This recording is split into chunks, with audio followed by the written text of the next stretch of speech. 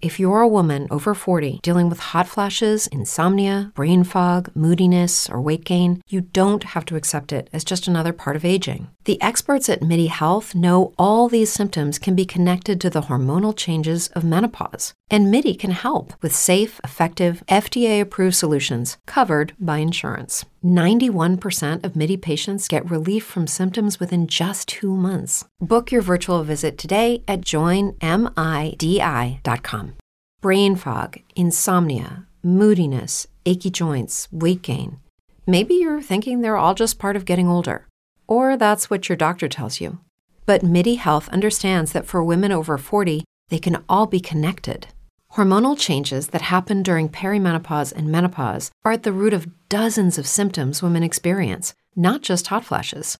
MIDI specializes in compassionate care for women in menopause. Their solutions are safe, effective, and FDA approved. Plus, they're covered by insurance. A convenient telehealth visit with a MIDI clinician can be your first step to getting personalized care. They'll tailor a treatment plan for your symptoms and health history, so you can get back to feeling great. 91% of MIDI patients get relief from symptoms within just 2 months. When your body changes, your care should too. Book your virtual visit today at joinmidi.com. That's joinmidi.com.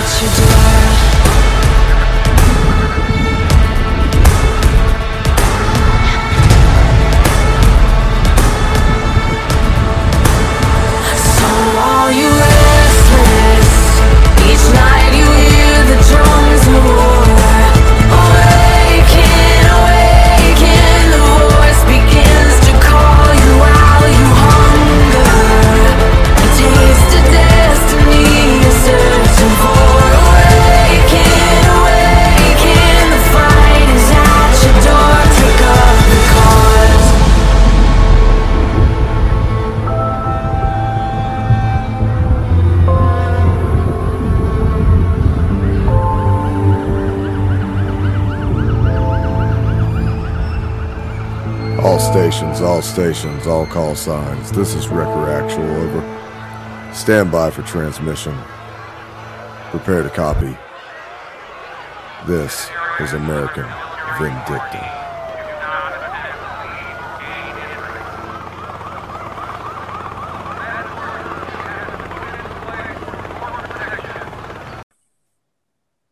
Hey, everybody. Dave and Doug here on the Dave and Doug Intel Report, Heroes Nation, the Common Sense Show.tv.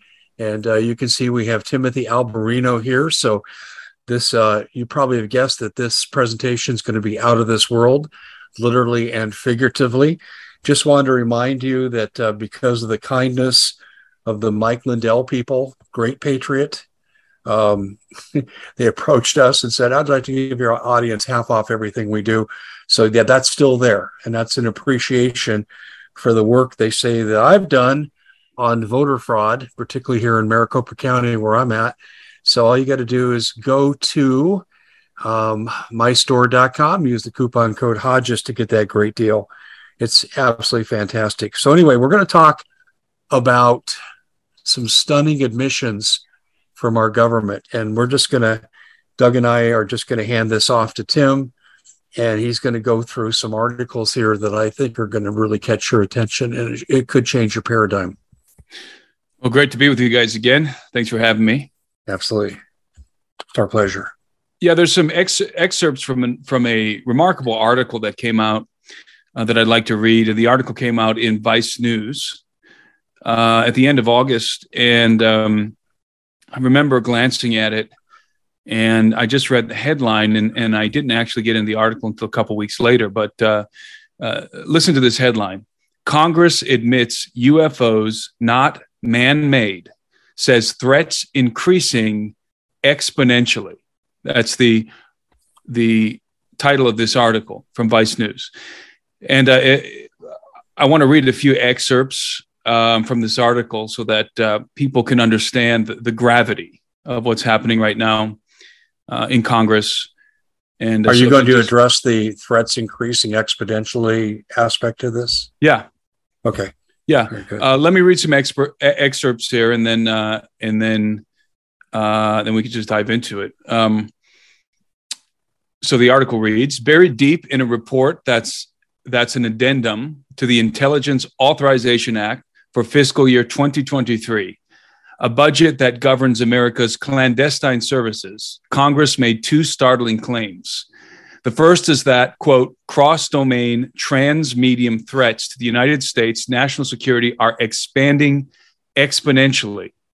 The second is that it wants to distinguish between UFOs that are human in origin and those that are not.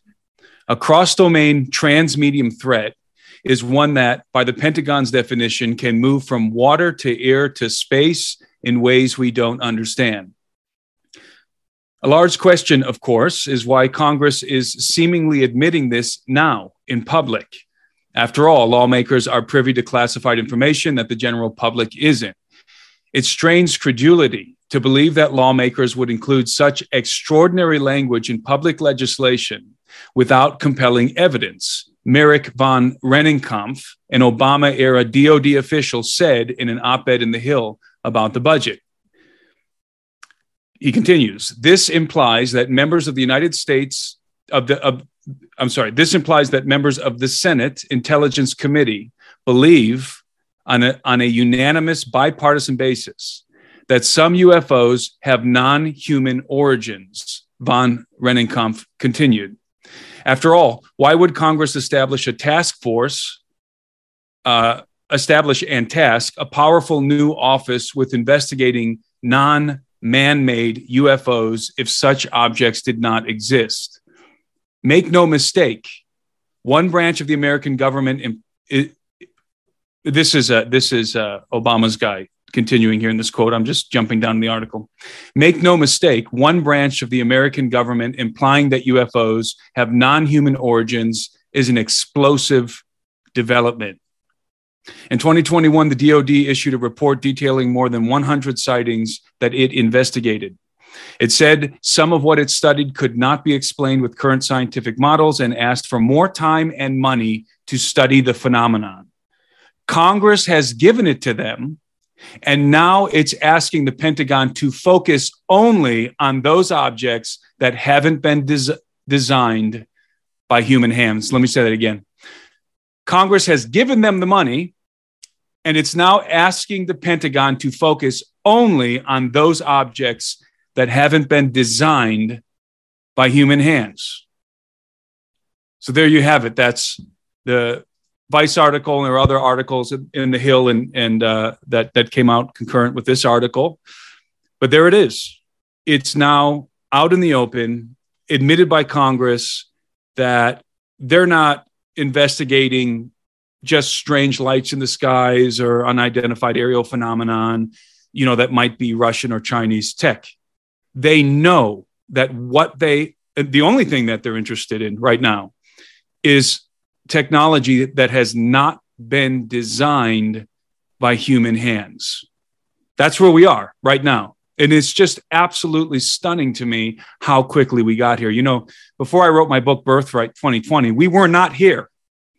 Just in the span of a couple years, we are now here. Congress is, just like this article states, and this is one of Obama's DOD guys that's being quoted in this article. If they're openly talking about vehicles that basically are non-human in origin, then they're being briefed on some really, really compelling stuff, because they're not going to go out there and say stuff like this and print stuff like this and put it in a budget and be this open about it unless they've seen really, really compelling evidence that the rest of us have not seen. Well, this is what I think about with this is that the way I think about this is two things. Is this a continuation of Blue Book, or is this a new advanced way of continuing Blue Book? Oh, this is way beyond Blue Book. Well, so Project Blue Book and Sign and all those different projects that the government undertook, those are all dog and pony shows. All of those projects were designed to obfuscate the truth. They were not designed to uncover anything substantial about UFOs. They were designed to sweep it under the rug and to satisfy public interest. This is completely different. Indeed, this is the opposite of that. So we are now in complete disclosure mode. The government, the Pentagon, and Congress overseeing the Pentagon in this specific case is now demanding to know what the origin and the technology and everything that they can get out of the Pentagon regarding these non-human UFOs. That's where we are, and this is not being hidden anymore. It's literally a function of our Congress at this point. Well, it's absolutely mind blowing. This is what's strange to me and I pay attention to the history of all this, is that from 47 to 67, you have Blue Book. You have J. Allen Hynek going out there proving and disproving, and the Air Force threatening and sometimes even murdering people. And then in 1995, they do a full document disclosure of what actually happened. But between 67 and 94, they said it never happened. And then 95, boom, everything comes out. Here's everything about Blue Book, even though, they still admit there's no, and in the 95 disclosure, they say that there's no UFOs, there's no proof. Some of I think it's like the 12,000 different reports of phenomena that they investigated, there was only like 700 that they couldn't have a solid answer for. And then out of 700, there's about 100 of them that they said, okay, this was an actual unidentified object, but they left it at that. They never came anywhere close to defining anything. But why now? Out of all the other times between 95 and now, would you want to disclose this? Because exactly what the title of this article says. The threats are increasing exponentially. It's like I always say, the phenomenon is forcing disclosure. It's forcing the government's hand. It's not that the government wants to disclose this and admit, because remember, part and parcel with disclosure of the alien presence is the government cover-up.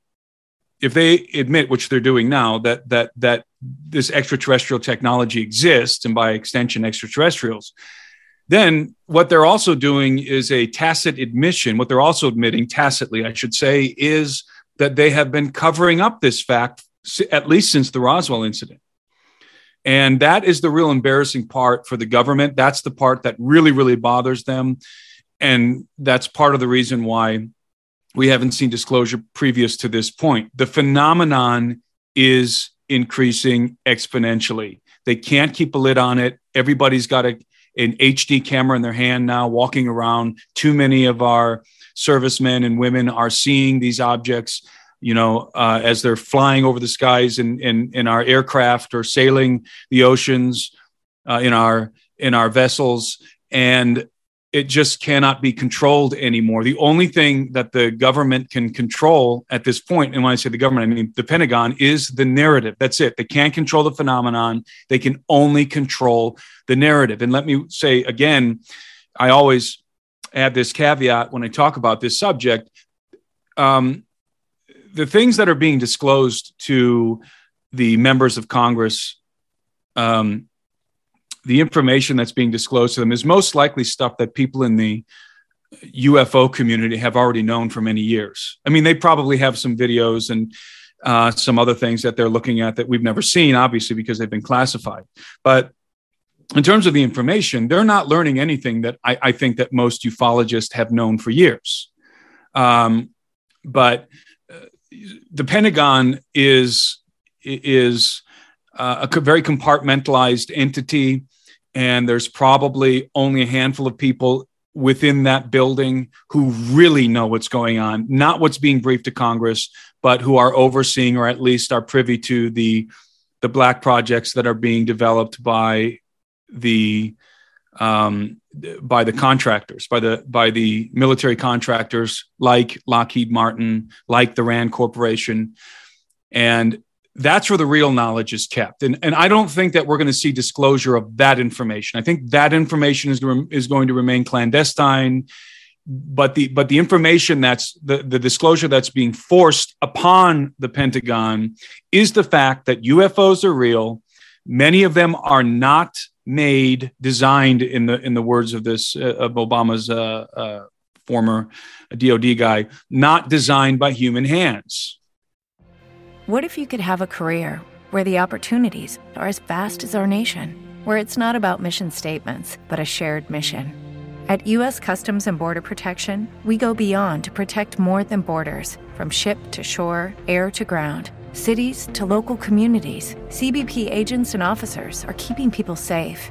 Join U.S. Customs and Border Protection and go beyond for something far greater than yourself. Learn more at cbp.gov/careers. Every day, we rise, challenging ourselves to work for what we believe in. At U.S. Border Patrol, protecting our borders is more than a job. It's a calling.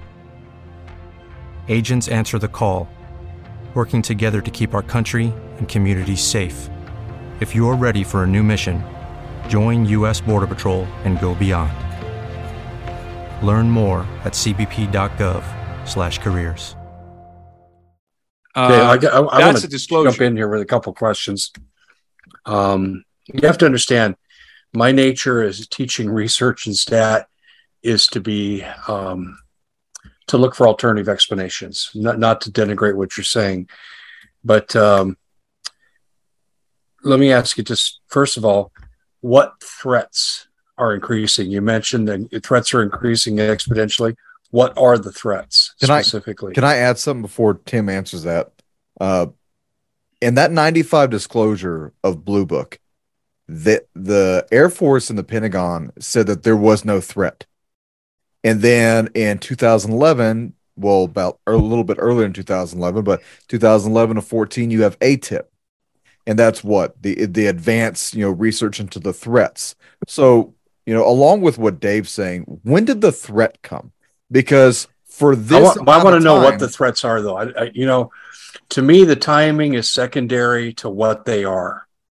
What are the threats, Tim? Do you know? The threats are increased harassment of military assets, including warships, including our airplanes, our fighter jets, including our top secret underground bases that the saucers have been hovering over, including probably, and I'm assuming this part. The other things I know for true, the ones I just mentioned for a fact, but I'm also going to assume that we're seeing increased interference with some of our nuclear defense systems. Well, that's been documented by the Russians and us. Yes, and so of course that's true. There are historical incidences like here in Montana where Maelstrom.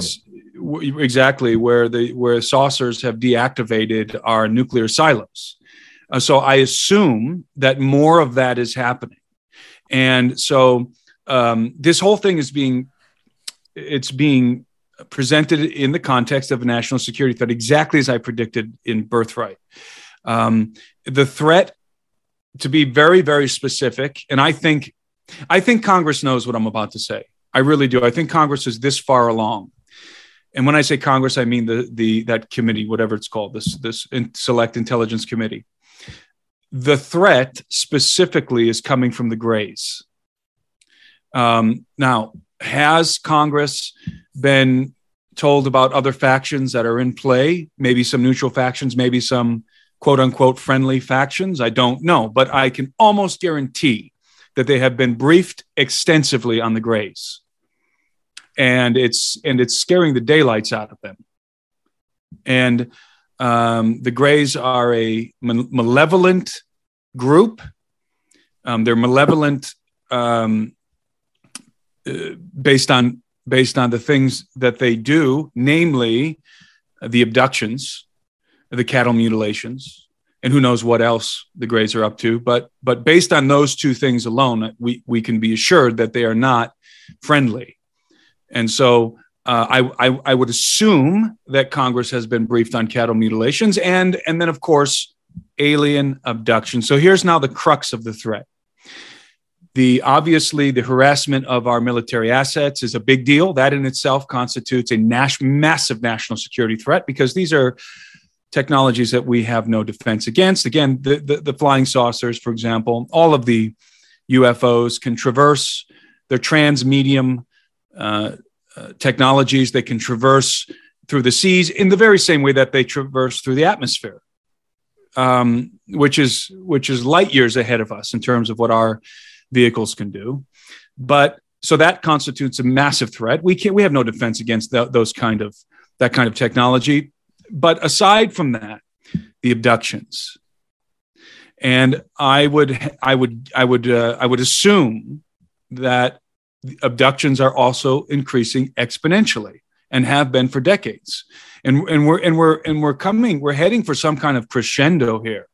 It's amazing, and I keep coming to this realization as I'm talking to you guys and as I talk about this subject with other people, that this thing's out of the closet now.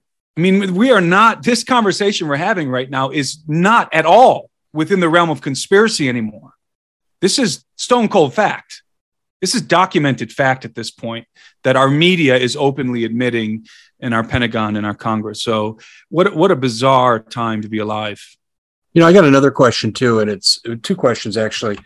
One is, the more you talk, the more I think it's true that Eisenhower had meetings with these aliens. They reached an agreement, and now that agreement's been breached by the Greys. Things are out of control. I would say that's where this is stemming from. Bingo. Let me ask you this though: with the World Economic Forum, you'll eat bugs and plants and fake lab meat, and we're taking away all your technology, and you're going to live like it's feudal ages. Does this globalization movement and the dehumanization, the depopulation being done by our elite, do you think in any way this is connected to an alien agenda that they're acting out on? It very well may be. I'm gonna botch this story, and I won't tell the full story, but I'm going to reference Phil Schneider. Actually, it was El Bielek who was recalling a story that Phil Schneider had told him regarding. Again, I'm going to botch some of the details, but regarding a meeting that Phil was invited to, because Phil had a very high level of clearance, because he was a geologist working on building the underground bases in America, the underground base network in America, which is classified at the highest levels of classification.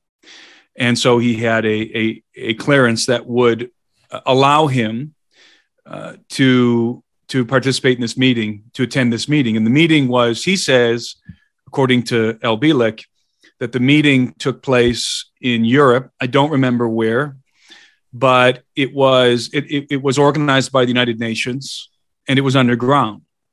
And he said that there were heads of state there, and there were all kinds of important people gathered at this meeting.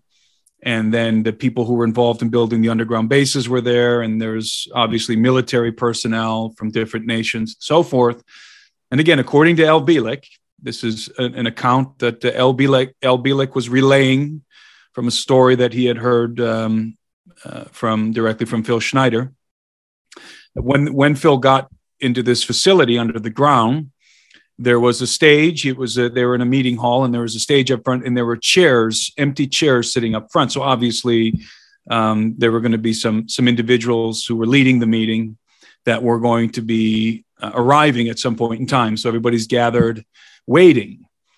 And to Phil's utter shock and dismay, alien entities walked on the stage and sat in those chairs. Yeah, I've heard this story. Yeah. And they weren't Greys. They weren't the little Greys. They were probably what people call the tall whites, not the Nordic ones. Yeah.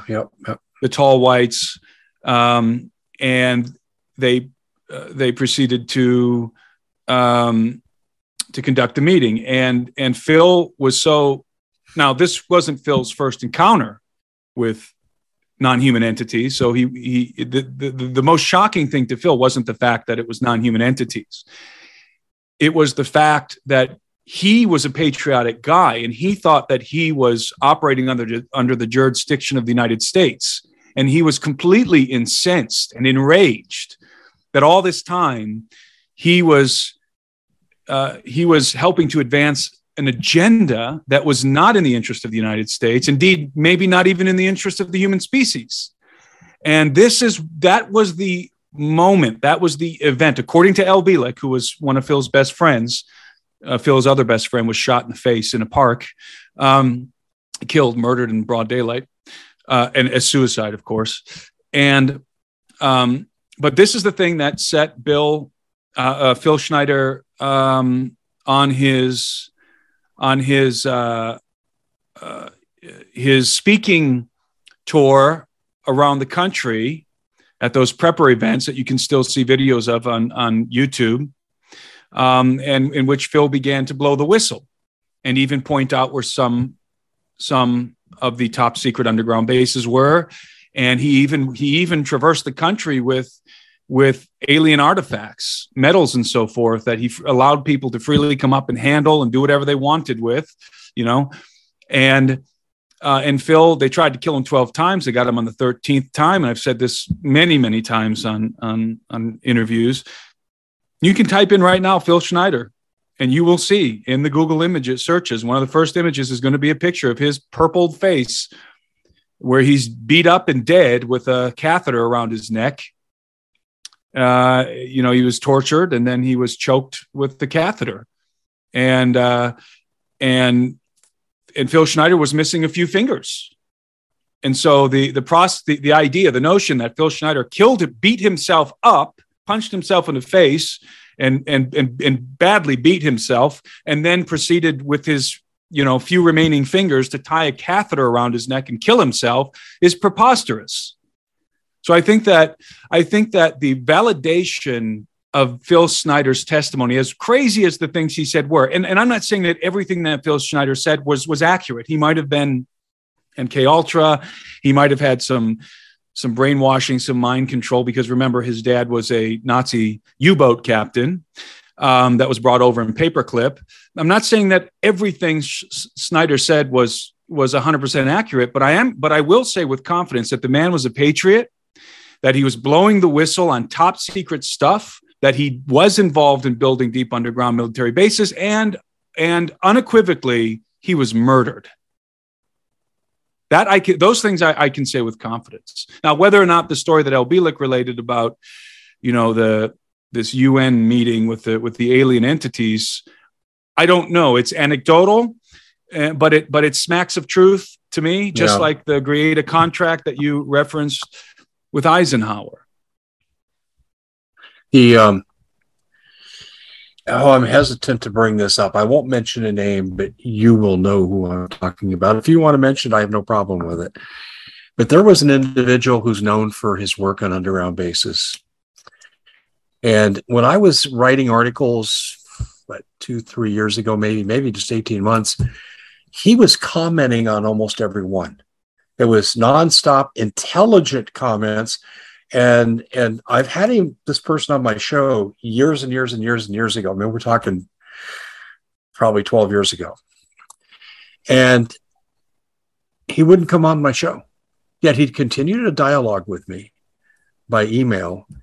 And then all of a sudden, poof, he's gone. I can't even find references to this person if he's still doing work. You would know who he was if I said his name. And you probably already have a pretty good idea. Yeah, why is he under threat? Is he living the Phil Schneider equation? It remains, I think, that people who have information, firsthand information or experience with the underground bases are always under threat. I think that is some of the most top secret stuff you can possibly get into. Why? Because that's where all the really bad stuff happens, in my estimation. Those underground bases, they're out of sight, they're out of mind, they are not within the jurisdiction of the United States. There's no oversight. the American populace does not have the need to know. They're miles beneath our feet. And as far as the military contractors and elements of our government are concerned, they're not even part of the United States. This is a rogue element of the government. And I believe it is exceedingly evil. And I think the most horrific things happen in these bases, the most horrific things. And therefore, it is the most protected information. I think it's probably, cosmic level clearance. And it is the one thing that I think you can still get, knocked off for is blowing the whistle on the underground bases. Now, I'm just some dude talking about underground bases. I've never worked on them. I've never seen them. I've never been in them. And so I don't constitute much of a threat. I'm just a conspiracy theorist out here, right? But guys who have the credentials, who've been in them, who know what's going on in them. Hello, it is Ryan, and I was on a flight the other day playing one of my favorite social spin slot games on ChumbaCasino.com. I looked over at the person sitting next to me, and you know what they were doing? They were also playing Chumba Casino. Coincidence? I think not. Everybody's loving having fun with it. Chumba Casino is home to hundreds of casino-style games that you can play for free anytime, anywhere, even at 30,000 feet. So sign up now at ChumbaCasino.com to claim your free welcome bonus. That's ChumbaCasino.com and live the Chumba life. No purchase necessary. VGW. Void where prohibited by law. See terms and conditions. 18+. Lucky Land Casino, asking people, what's the weirdest place you've gotten lucky? Lucky? In line at the deli, I guess? Aha, in my dentist's office. More than once, actually. Do I have to say? Yes, you do. In the car before my kids' PTA meeting. Really? Yes. Excuse me, what's the weirdest place you've gotten lucky? I never win and tell. Well, there you have it. You can get lucky anywhere, playing at LuckyLandSlots.com. Play for free right now. Are you feeling lucky? No purchase necessary. Void where prohibited by law. 18+. Terms and conditions apply. See website for details. Those guys are in danger. I truly believe that those guys are in danger. When you talk about these deep underground, that's why I call it the dumb state, by the way. I don't call it the deep state. I call it the dumb state, because that's where the true power brokers are operating in these deep underground military bases, which aren't just in the United States. They're all over the world. We developed the technology, the nuclear mining technology a long time ago, back in the 70s, when we developed the magnetoleviton trains to connect these things in vacuum tubes. I mean, these trains, these leviton trains, move faster underground than our aircraft move in the sky, much faster. Yeah. And so there's a veritable network of small cities under the ground. And again, I think that this is the most top secret element of our military. It was one of the purposes of DIA. I know that for a fact, and it connects to other bases. Tim, I've never shared this publicly. Maybe it's time. And you know what my father did. I've shared that with you before. Mm-hmm. And I was just a young kid teaching at a high school near Cheyenne Mountain. And so as I coached these kids and got to know their parents, some were generals, some were colonels, high-ranking people, and I would get invited to things. And there was one guy I got to be particularly good friends with, and I'm going to run a phrase by you. At that time, my father had not done his full disclosure to me yet. This is about 3 or 4 years ahead of that. But I knew a few things, and he knew of my father. He brought up and knew more than I did at that time. And he said, yeah, they move us in and out a lot of Cheyenne Mountain. And I said, what do you mean? He goes, they rotate us out all the time. He goes, Peterson, then we go somewhere else. And he said, otherwise you could get level 57. I said, what do you mean by level 57? And he said, it's where you go when you're a problem and you're never heard from again. And I don't know if it's a real level 57, but that was a phrase he used. I don't know if you've heard of anything like that. Oh, yeah. Yeah. You might be food for something in level 57. Yeah. I've heard all kinds of things, and I feel like, back in the early days when I was just a kid, I call them the early days because I was, as I became an adult and was able to find these archives and listen to some of these interviews and read some of these articles. Back when Phil Schneider was touring the country. I feel like a lot of the information that came out at that time was pure. was real whistleblower material before the internet really started getting moving, and you had all kinds of misinformation and disinformation planted on the internet regarding these things to make everybody who talks about them look like whack jobs. Because it's much easier today to discredit somebody than to kill them. And that's why killing somebody it's a needless risk at this point. You just discredit them on social media or whatever, and that's it. End of story. That may become increasingly more difficult as we move into the future because the government agencies are losing their credibility in the news organizations. So who knows? They may resort to the violence again.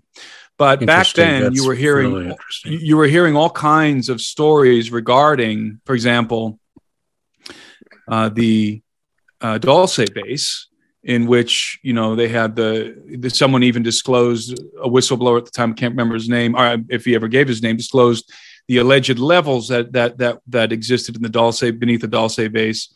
And they called I forget what, you could pull it up right now and find the diagram, but the second from last level I think was called the zoo, where they were supposedly doing all kinds of experiments, genetic experiments with humans and animals, and creating Dr. Moreau type monstrosities.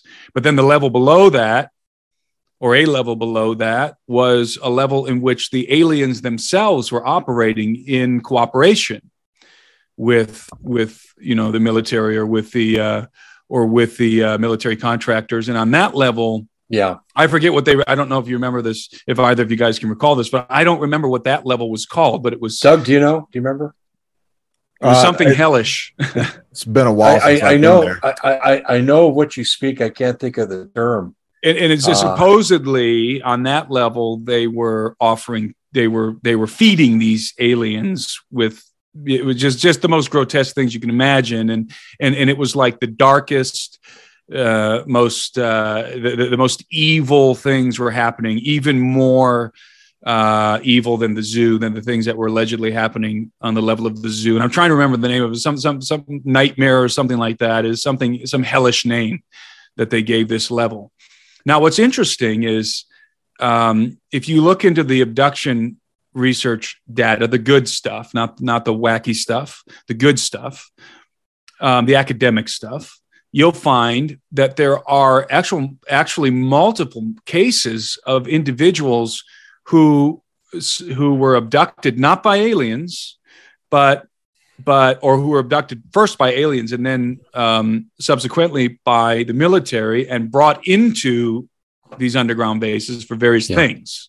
Because at the time, and I believe this is true, I believe the testimony of Carla Turner, and her husband rather was not only an alien abductee, he was a military abductee. The military at the time, I believe this was because of the Greater Contract, was a function of what happened with the Greater Contract, in that the Greys were not keeping their end of the bargain, which, according to that legend, let's call it at this point, the Greys were supposed to deliver some kind of data regarding who they were abducting, right? And then they weren't allowed to harm these people. They were allowed to do this clandestine operation, and Eisenhower was made to understand that the Greys needed to do the abductions for some reason, maybe for genetic material or something, or whatever story they gave us, and that in compensation for allowing them to proceed with their abduction program, meaning the Greys,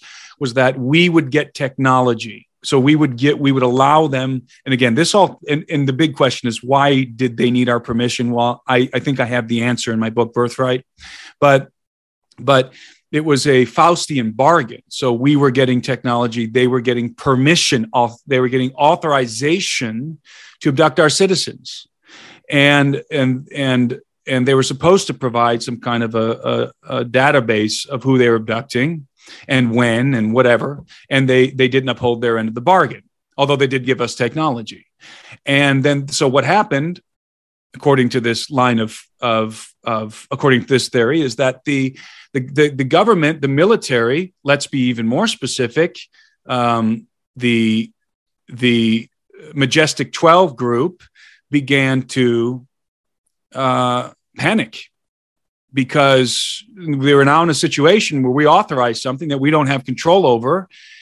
We didn't have control over it in the first place, but it's a situation in which we're completely, we got the short end of the stick in this bargain, it appeared. And we were frantically trying to figure out, when I say we, I mean the U.S. military, elements of the U.S. military, were frantically trying to figure out what the Greys were doing. And the only way that we could find out what the Greys were doing was by interrogating abductees. And the government's way of method of interrogation with these abductees was a much more unpleasant experience than the actual alien abductions, because the military would aggressively take them from their homes and throw them into the back of the Humvees, and then they would take them onto probably mainly Air Force bases, and then they would aggressively interrogate them after injecting them with some kind of truth serum. And they would sometimes rip the implants out of their bodies to try and figure out what they were and put in their own tracking devices. What they were trying to do is they were trying to figure out what the Greys were up to. And with the abductions. I think I know. Can I go ahead, Doug. I want to enter something. So Dave, I've been doing quite a bit of research over the CIA, right? Yes. And all the parapsychology, psychokinesis, Operation Sunstreak, Stargate, MK Ultra, Monarch. I've been in the depths of this. I'm over 220 pages of notes so far, and probably over 80 operations that are all clandestine and declassified now. And what's really interesting is that with Majestic 12, there's one paper that is actually referenced from Majestic 12 that you can find in the nationalarchives.gov. And that meeting happened in a time place of like 2 to 4 hours on like July 14th, 1952. Yeah. All right. The people that they said were there were never there, but yet there's documentation of actual notes for calendar dates that said that the meeting happened. I was under the assumption, Tim, that Majestic 12 had to do with the UFOs, because Nazi Germany, once again, we're talking about after the fall of Nazi Germany, you have paperclip, Nazi scientists are being interviewed by Army intelligence and OSS. The paperclip contracts are being given out, but also at the same time, you have the Red Army that is capturing scientists and abducting. They were like legitimate abducting scientists and families, no permissions, no contracts, to the extent that they actually broke down entire buildings brick by brick, put them in the backs of trucks. And this is documented. OSS and Army Intel documented and actually observed one of these. And then they shipped it to Moscow. They actually tracked it all the way to Moscow and they rebuilt it. All right. So a lot of the metallurgy stuff, a lot of the technology that we just didn't understand, didn't have the complex value of yet. I thought Majestic 12 was originally a meeting over metallurgies, over the lift capability and technology of the wonder weapons, the Wunder weapons that they were working on, that now 3/4 more of what we had for Nazi scientists, Russia has.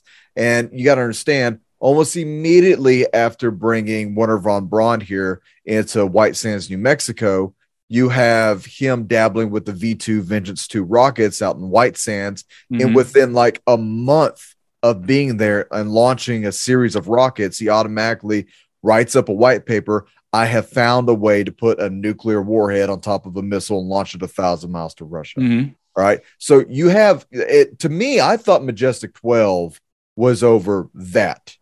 Now, let me add this one thing, and then I want you to comment. All the torture stuff. All right, the way the CIA tortures people. Okay, so you use LSD. LSD was something that the Chinese used originally, but it was the Japanese and the Nazis who really took that whatever acid, and then they really harnessed it and used it within Dachau and Auschwitz, and they were using it also in Poland against the prisoners of war from Russia and also American prisoners of war. So that there was the use of psychotronics, and then you have the use of parapsychology, psychokinesis. Then you also had the the LSD barbiturates, the chemical stuff, right? And then you had people that were put in isolation and extreme isolation, by the way. I mean, I'm talking about 3 foot by 6 foot cell for, a month with the brightest light that they could put on there. You would say anything to get out, right? So it made me think for a while, why did we go through such a scare of Russians that were in America as double and triple ops? And why would we torture so many people for that when a lot of times they were just giving up the information?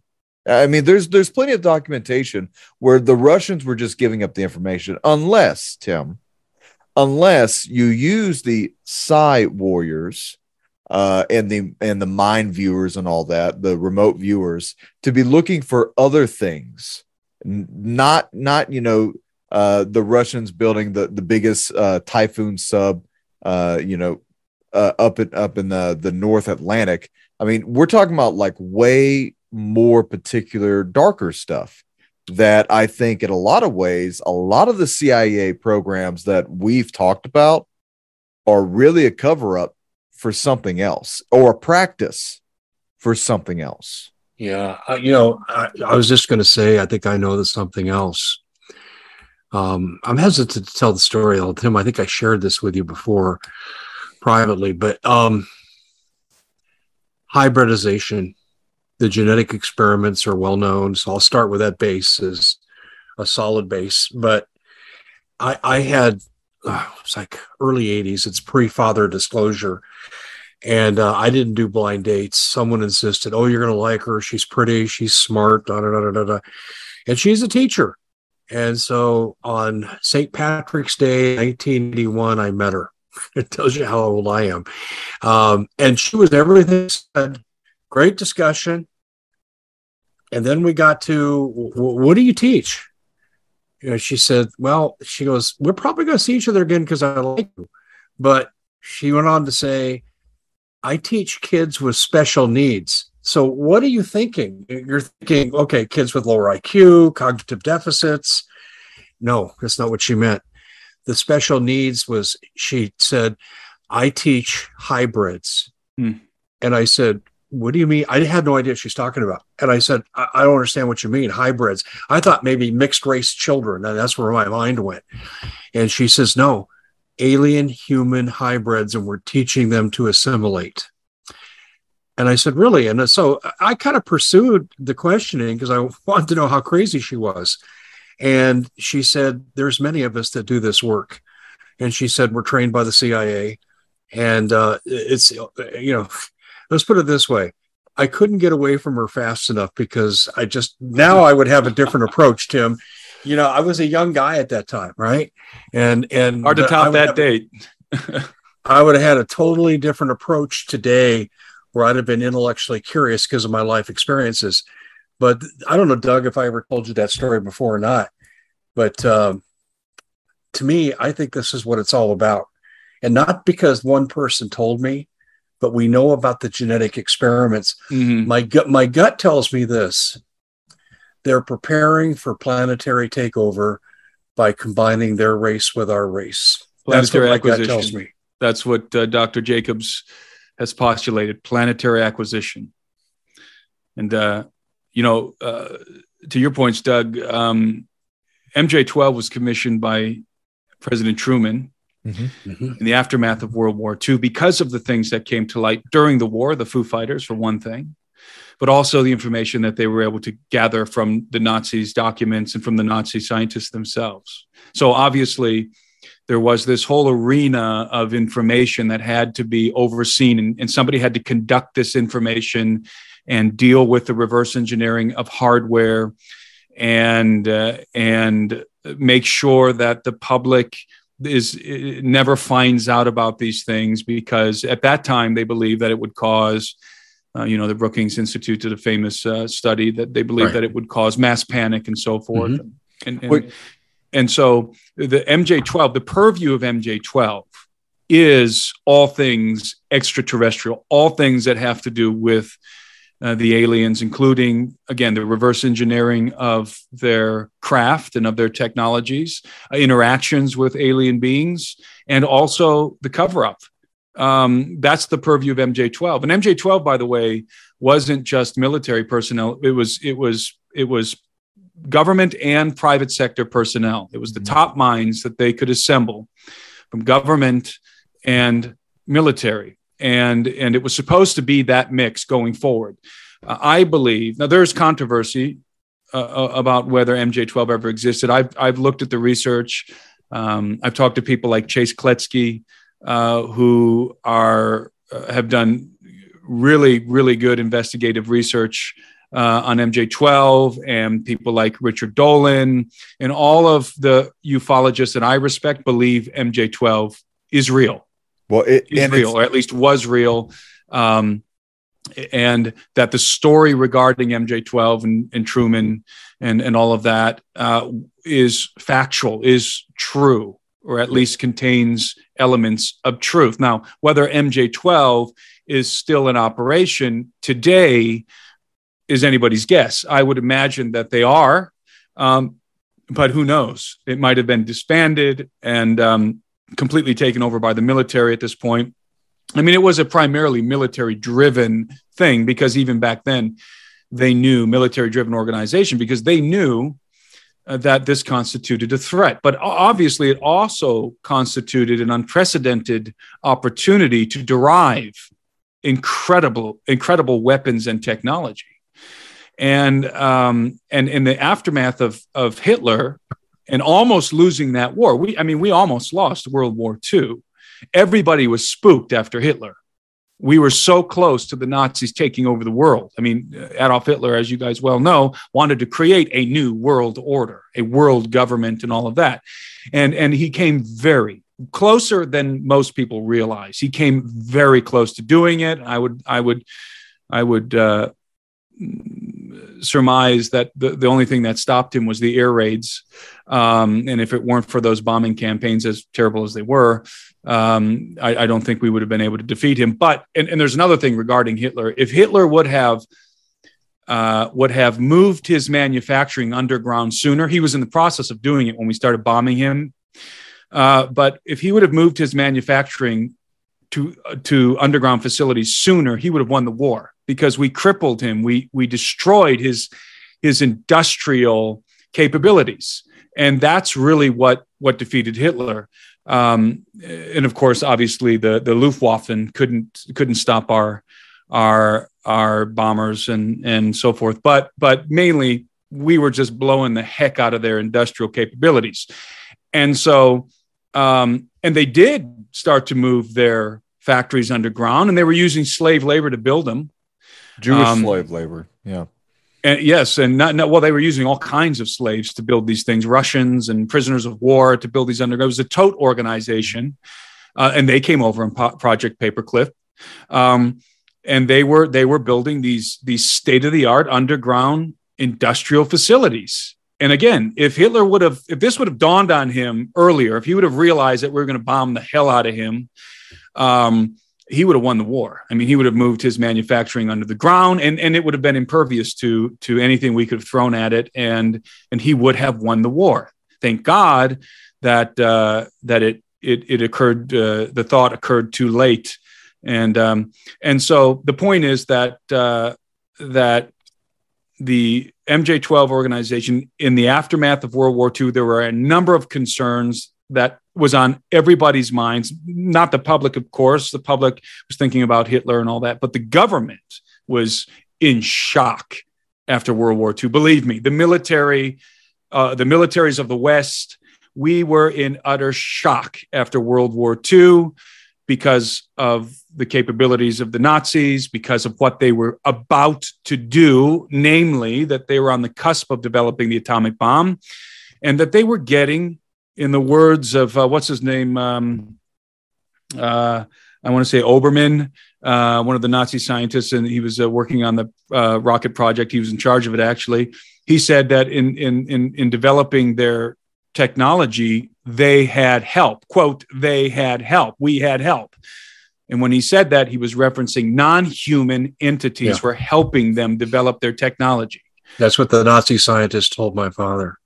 Yeah. And we had that discussion on radio before. You remember I said, because they didn't say that they had direct contact, but their supervisors did, my dad thought it might be an alien thing. It might be a demonic thing, Genesis 6.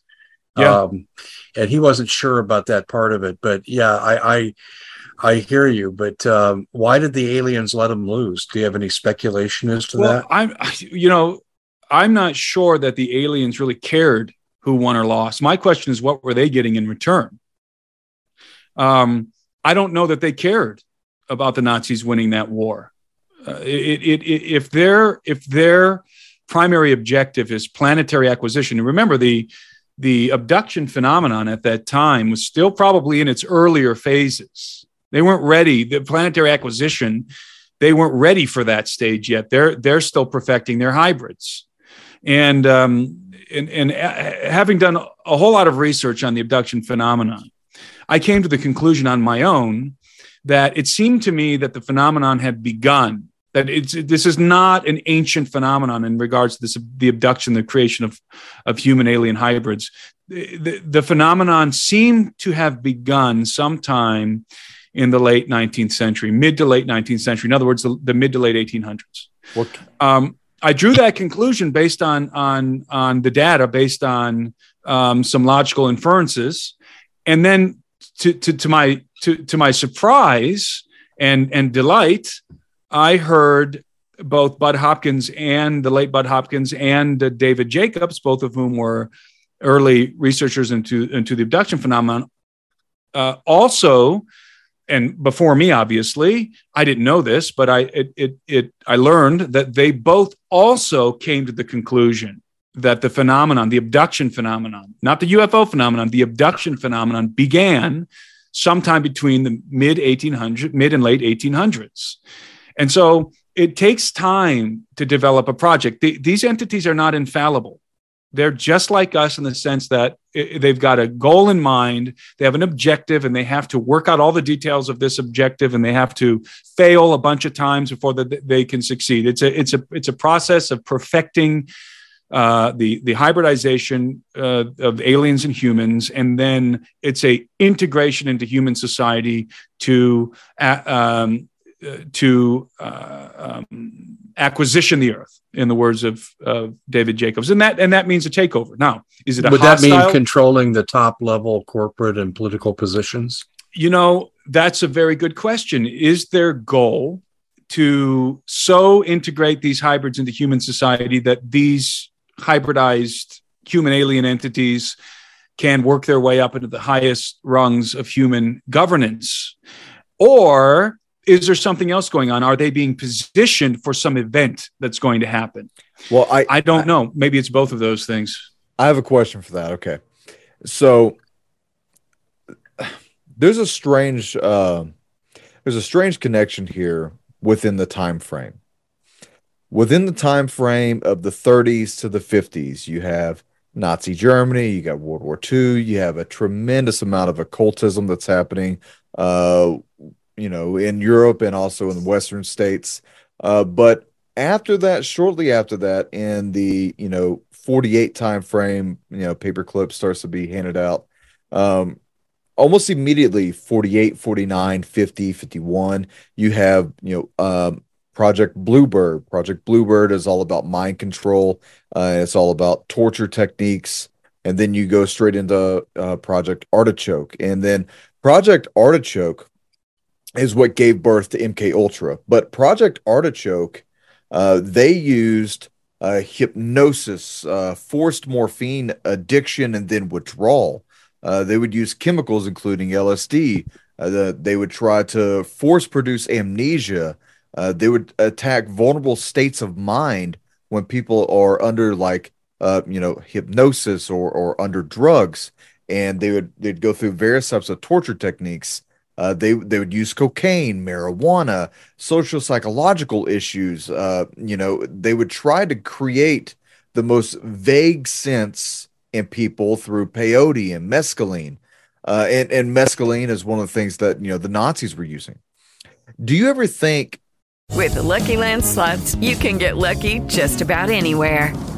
This is your captain speaking. We've got clear runway and the weather's fine, but we're just going to circle up here a while and get lucky. No, nothing like that. It's just these cash prizes add up quick. So I suggest you sit back, keep your tray table upright, and start getting lucky. Play for free at LuckyLandSlots.com. Are you feeling lucky? No purchase necessary. Void where prohibited by law. 18+ terms and conditions apply. See website for details. Hey guys, it is Ryan. I'm not sure if you know this about me, but I'm a bit of a fun fanatic when I can. I like to work, but I like fun too. It's a thing. And now the truth is out there. I can tell you about my favorite place to have fun. Chumba Casino. They have hundreds of social casino style games to choose from with new games released each week. You can play for free anytime, anywhere. And each day brings a new chance to collect daily bonuses. So join me in the fun. Sign up now at ChumbaCasino.com. No purchase necessary. VGW. Void where prohibited by law. See terms and conditions. 18+. that in conjunction with what the CIA was doing, because this is kind of where I've been going at it. I've been covering this for a couple weeks now. Why was the CIA, when it was first created, hell bent on torture, and why was there a need for an Office of Scientific Intelligence? Maybe they're trying to figure something out about human consciousness. No, I think it goes deeper than that based off of what you're telling me. I think they were developing techniques to break a gray, because at the exact same time Artichoke is happening, you have, before the nuclear war, before the Red Scare with them getting nukes, you had the Psi race, the mind warrior, the Psi warrior race. Now, you've covered this extensively. How is it that they talk? Through telepathy. All right. One of the things that they're looking for within a lot of these projects, Stargate, Sunstreak, there's like 4 other subsequent projects that were funded by the Scientific Intelligence Office of the CIA. Once again, we're talking about the CIA.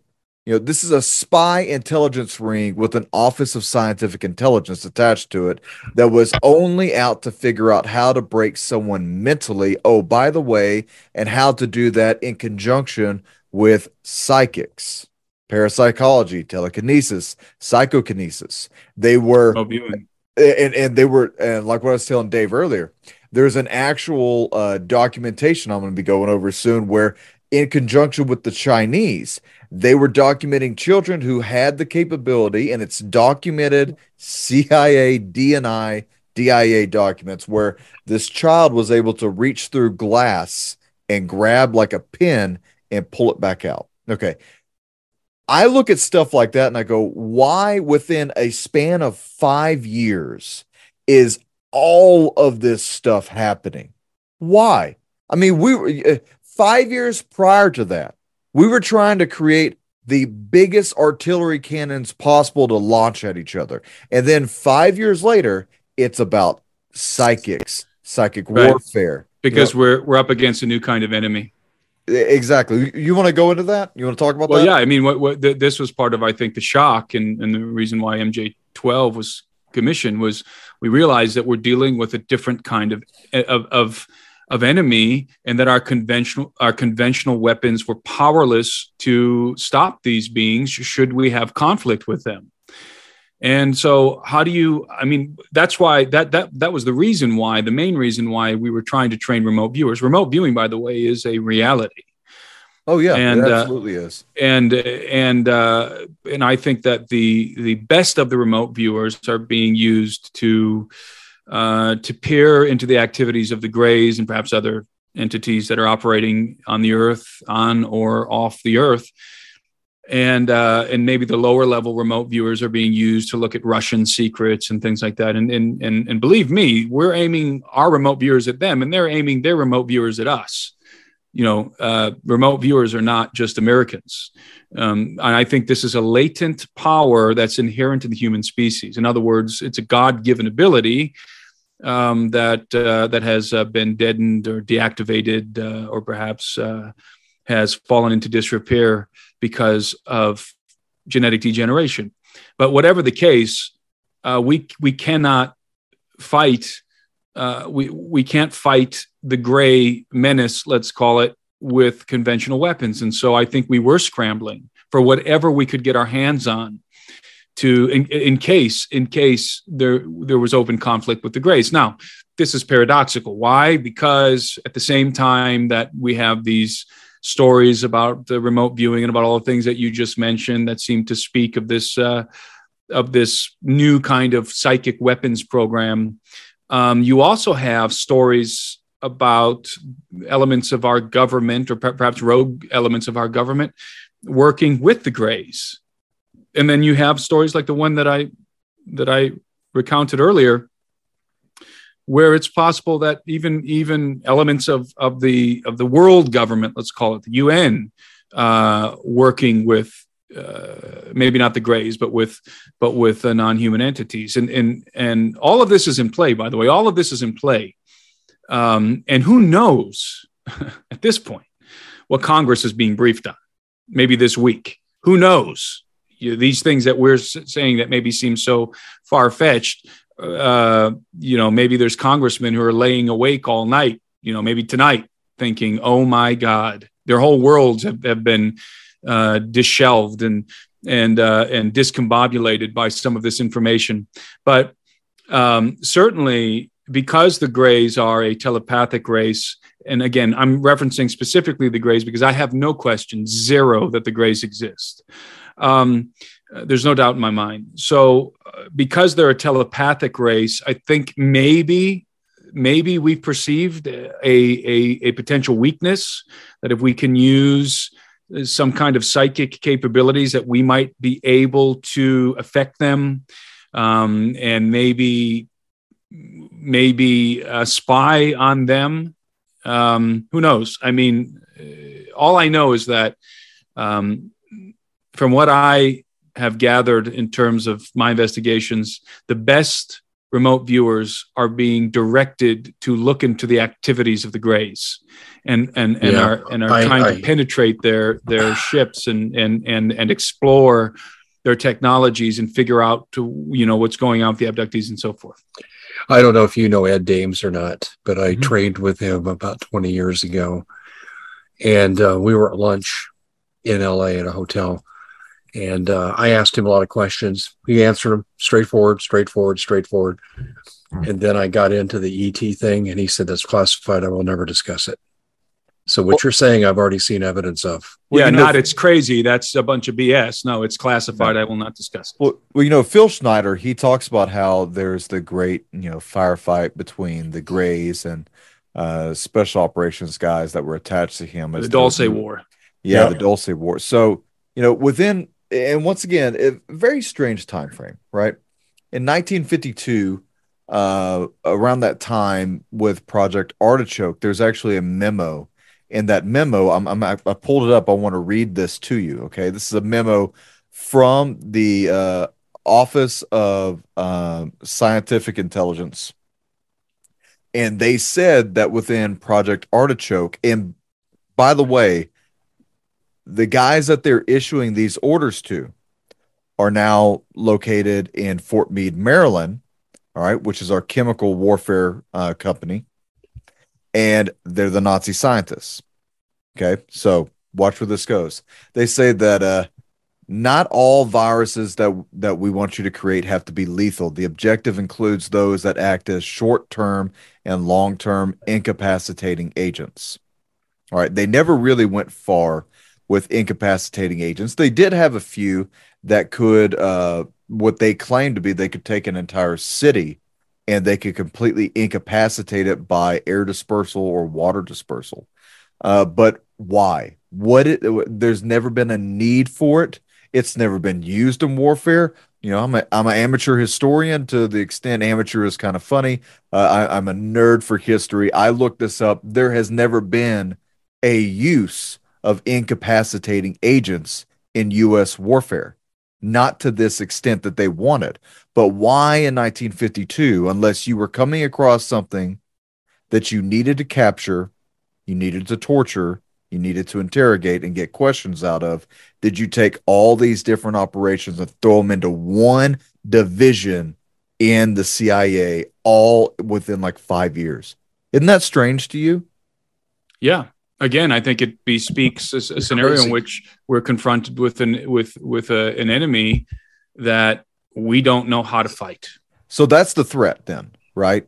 Is that the threat? Is there anything that constitutes a greater threat aside from like a freaking asteroid heading towards the Earth that's too big for us to blow up with nukes? I can't think of a greater threat. Well, has there been like a documented reason or necessity? Like, let's say the Greys say that, screw around with us enough, and we'll zip Biden out of the White House and rip him apart in the air for everybody to see. No, I don't believe that the Greys think like us. I don't think that they are concerned with the same things that we're concerned with. I don't think that they, look at the American president and think he's some important figure. I think we're cattle to them. We're like monkeys to them. And the abductions, yeah. Yeah, and so the things that they're doing, they're not considering the minutia that we would think about, like, the old landing on the White House lawn trope. That's not even in their thinking. It's not part of their objective. Their project is clandestine, and I concur with Dr. Jacobs, they are interested in planetary acquisition, and their means of getting that, of achieving that objective, is not the way that we would go about it. It's maybe not why do they even need to accelerate their or to excel their hybrids up the governmental chains into positions of power when the Greys can do whatever they want whenever they want. I mean, they don't need our world leaders to, but they may need our genetics because they're a dying race. They may very well need our genetics. That's very, very possible. Well, what about? And there may be something about religion? the human. There may be something about the human species that is exceedingly unique in terms of our consciousness, or something that God gave us, or it built into our biology that is very unique. And maybe we share that special something with who I call our elder siblings, the angelic race. But I doubt that the Greys are going to be able to abduct them. But we're sort of sitting ducks over here, and we are a very stupid race. And I say that with reverence to the fact that we are made in the image of God and we are the offspring of Adam. But we're stupid because we have degenerated to such an extent, and we're blind, and the information that we have is what we know about the universe. What we know about anything is infinitesimal. We think we know, we have all this knowledge and we know how to do things. We can make the internet, we can make movies and put them on screens, and we can, fly jets around in the air. And, we think we're so sophisticated, but we're like monkeys banging pots together compared to these other things out there. And so they're not thinking on the level that we are. They're not going to do things the way that we would do them. They're going to do things in a way that we can't even conceive of, because they're using technology that we can't even conceptualize. And so I think that the Greys are so very uninterested. Like, for example, I think they're completely uninterested in who wins a war. I don't think they care. It's not part of their agenda. They can care less. Ultimately, they're going to get what they want, regardless of whatever human being is. Well, I mean, that's exactly how sense. That's exactly how America is in the Middle East. We just want the minerals. We want the oil. We don't care if Sunni kills Shia and Shia kills. That's a good point. Yeah, that's a good analogy. Yeah. Yeah. What about religion? Before you go to religion, because you're going to open up a whole can of worms, I want to follow up on what Tim said. They don't care who wins the war. I would say they care at a certain point, which is why they shut down nuclear weapon systems, because if they're doing genetic inbreeding because they're a dying race, they can't have all of humanity exterminated. So that would explain maybe that's why they are concerned about our nuclear facilities. Very good point, Dave. Very good point. Yeah, they can't have us. They can't have us exterminating ourselves, can they? Exactly. Go ahead, Doug. Sorry. Hey guys, can I take a minute break? Yeah. Sure. Okay. Judy was boring. Hello. Then Judy discovered ChumbaCasino.com. It's my little escape. Now Judy's the life of the party. Oh, baby, mama's bringing home the bacon. Whoa, take it easy, Judy. The Chumba life is for everybody. So go to ChumbaCasino.com and play over 100 casino-style games. Join today and play for free for your chance to redeem some serious prizes. ChumbaCasino.com. No purchase necessary. Void where prohibited by law. 18 plus terms and conditions apply. See website for details. Who's got to edit this? Oh, I'll edit. Nobody. This is just live TV. That's all right. Okay. I'm going to go like this. So whoever's editing will see that this is the break. I do this for my own sake if I'm editing. That way you don't have to look through all the footage. Okay. Well, anyway, Doug, I think we've officially set a record for the longest show in the history of the Doug and Dave Intel Report. We're only at 58 minutes from recording. That's it. So, I mean, I think we could go probably another 15 minutes. And I think the longest we've gone is like a 1 hour and 20 minutes. Yeah. You know, I don't want to waste his time bringing up minutia, but, you know, the whole time we're talking here, I keep flashing back on the movie The Arrival with Charlie Sheen. Did you see that? Yeah. I mean, I think the way that they use the underground stuff and the satellites. But it was about planetary takeover. They were these aliens that could imitate humans and were moving into positions of power, were turning up the thermostat of the Earth, where eventually humans would be exterminated and these aliens would take over. That was a 1997 movie. Tim, we were discussing the movie The Arrival. I don't know if you're familiar with that or not. You know, let me think. The Arrival. Was that a newer movie or an old movie? 97, Charlie Sheen. And aliens living in South America underground, and they were their legs would bend in. Yeah, that's right. And they were turning up the thermostat, so to speak, to where eventually, like frogs in a boiling pot, humans would eventually die and they would take over. They were terraforming. Yeah. Yes. So here's my question for you. If they're not going to do a Mars attack theme, all right, which is, you know, it's silly, right? It's absolutely silly. It is silly. If they're not going to do the Mars attack theme and they want to be clandestine about how they do it, then is that why they would approach the papacy?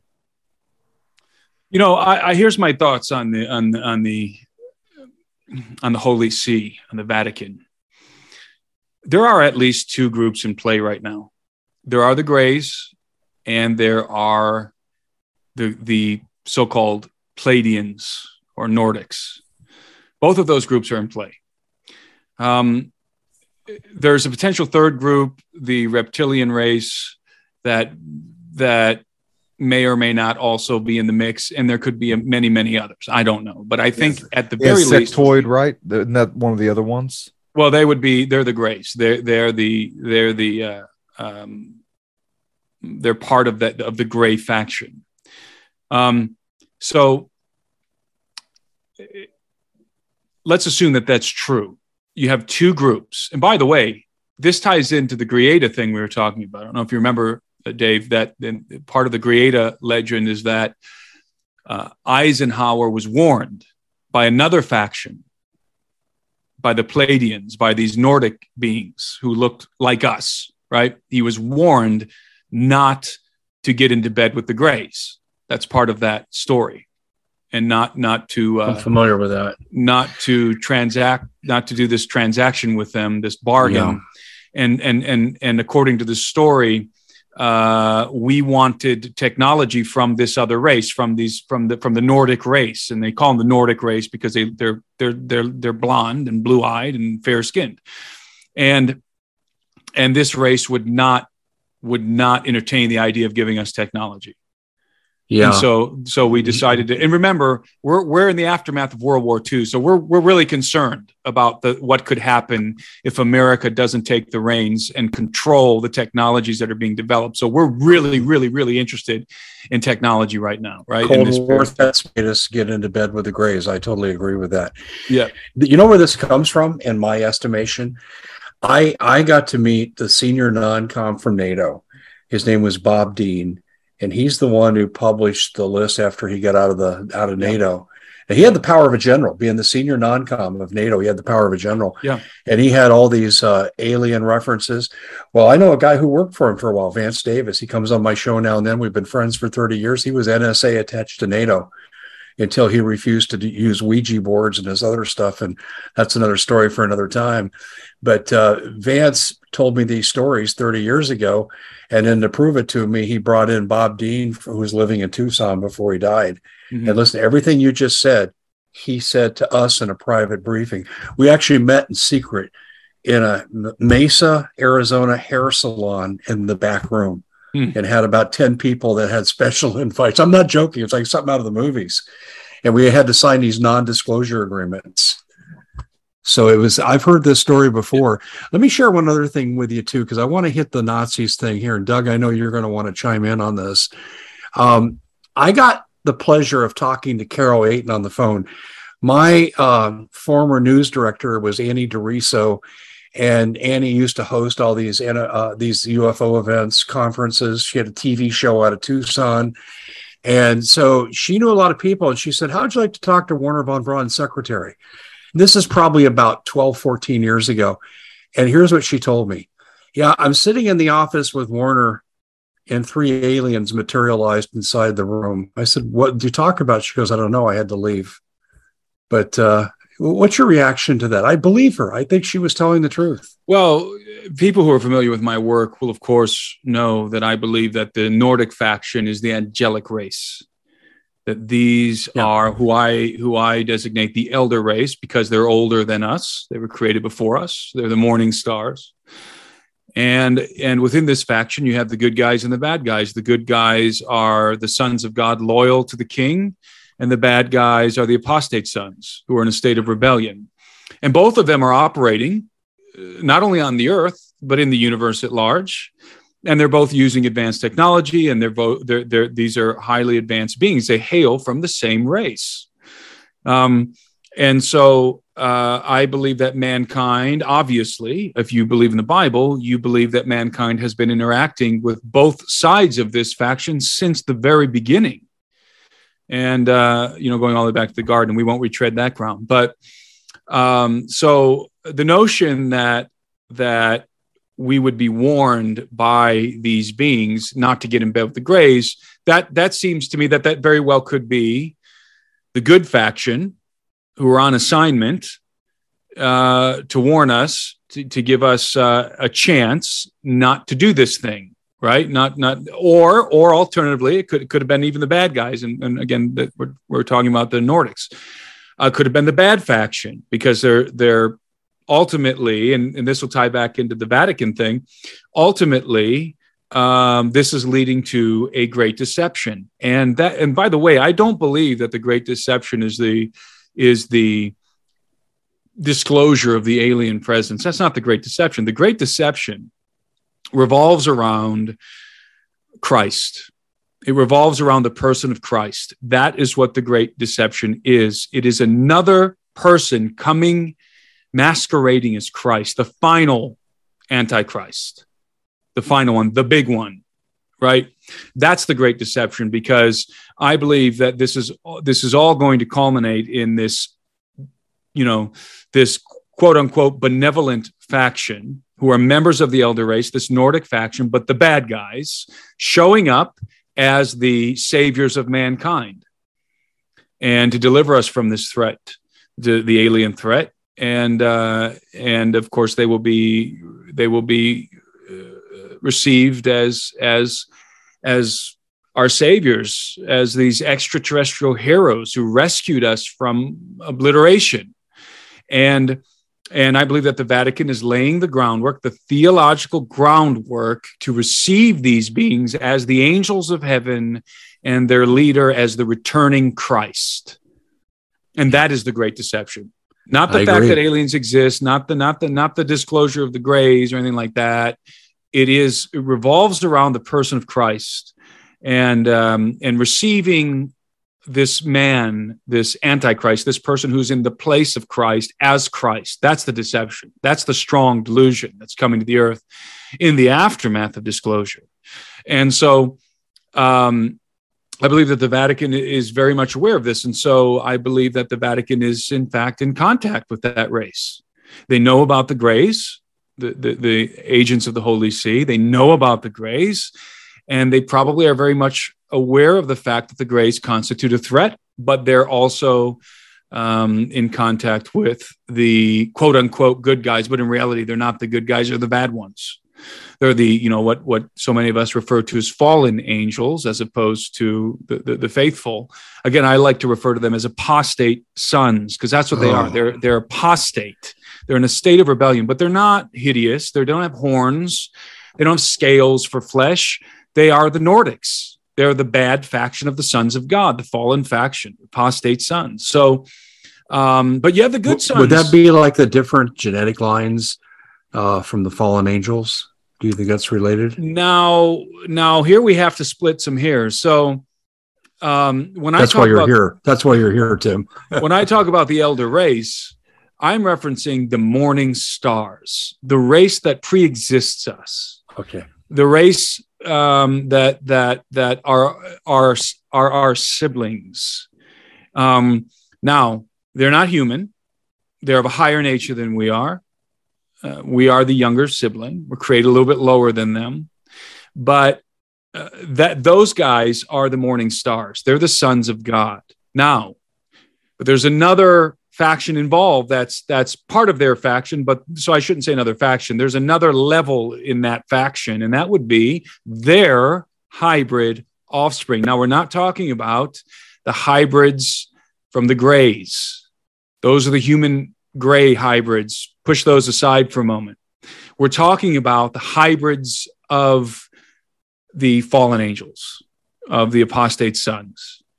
Now, do those hybrids exist yet? I don't know, but I do believe that they will exist at some point in the future. In other words, the Genesis 6 affair, in which the Watchers, the sons of God, the Watchers were sons of God. They were members of the elder race, descended to the earth in the days of Jared, and we all know the story, copulated with human women and procreated through them hybrid offspring with the daughters of men. So these were human angel hybrids. Those are the group that I'm referencing that are within that faction of the Nordics, and they would look very much like their fathers, but they would be part elder race and part human race. They're going to be in play as well, according to my estimations, because it's going to be this golden race, so to speak, and this is how they were referenced in the pagan prophecies. The golden race, the blend of God and man, the blend of the gods and men, that's going to come to the earth and restore Apollo's reign, or Jupiter's reign rather, through Apollo, the son of Jupiter, and that this race, these entities are going to be received by the Vatican as the saviors. So in other words, let me try and clarify this, because it is confusing. You have this faction we call the fallen angels, that so many of us are familiar with that terminology. Not my favorite way to describe them, but the fallen angel faction, you have the angels themselves, in other words, Satan and his angels. And then you have, at some point in history, you're going to have their hybrid offspring who are going to look like them and who are going to lead the world to worship the dragon, to worship Satan, namely Satan's human hybrid son, Apollo, will lead the world to extol the dragon and to openly worship him and make war with God. That's Armageddon. That's coming. Your story matches exactly what my friend from the NSA says. He told me in 1992 that he was taught good guys, bad guys fought out there, bad guys lost. They came here, they were sentenced here, so to speak, a prison planet. And he went on to say, their goal is to get back at God by stealing the human soul, but they can't figure it out, so that they got to change the human being. And he was telling me this years before the word transhumanism came into vogue. Judy was boring. Hello. Then Judy discovered ChumbaCasino.com. It's my little escape. Now Judy's the life of the party. Oh, baby, mama's bringing home the bacon. Whoa, take it easy, Judy. The Chumba life is for everybody. So go to ChumbaCasino.com and play over 100 casino-style games. Join today and play for free for your chance to redeem some serious prizes.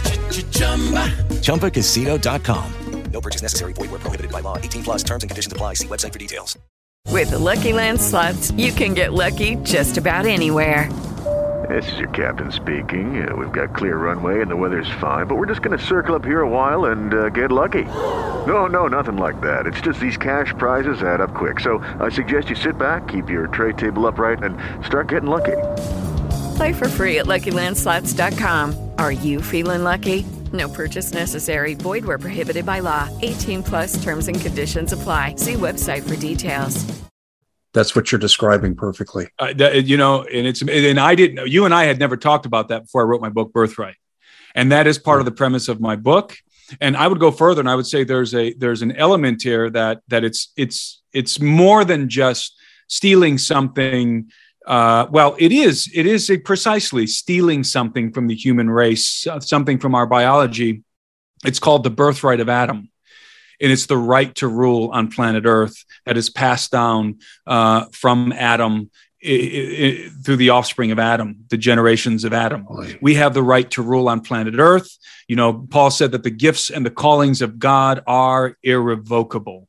And God gave the birthright of planet Earth to Adam and his offspring forever. And by the way, that's part of the reason why Christ Jesus, the Son of God, became a man. He's going to recover that birthright for us at the end of the age because we're going to lose it. It's Jacob and Esau. And so we are definitely headed in that direction. And so I concur with your friend, except for that, I don't believe that the plan of the apostate sons of God and their hybrid offspring is to get something from humans that they don't have, other than they want to usurp the birthright of Adam and take governance of the earth. And remember that according to Revelation, the book of Revelation, the beast, he's given a time to govern the earth, and he is authorized to do it. He is authorized to govern the earth for whatever the period is, 3.5 years, whatever. There's some dispute on that, but let's say 3.5 years. He is legally authorized to do what he's doing. Why? Because he has the birthright of Adam. He's human enough to claim and appropriate dominion of the earth.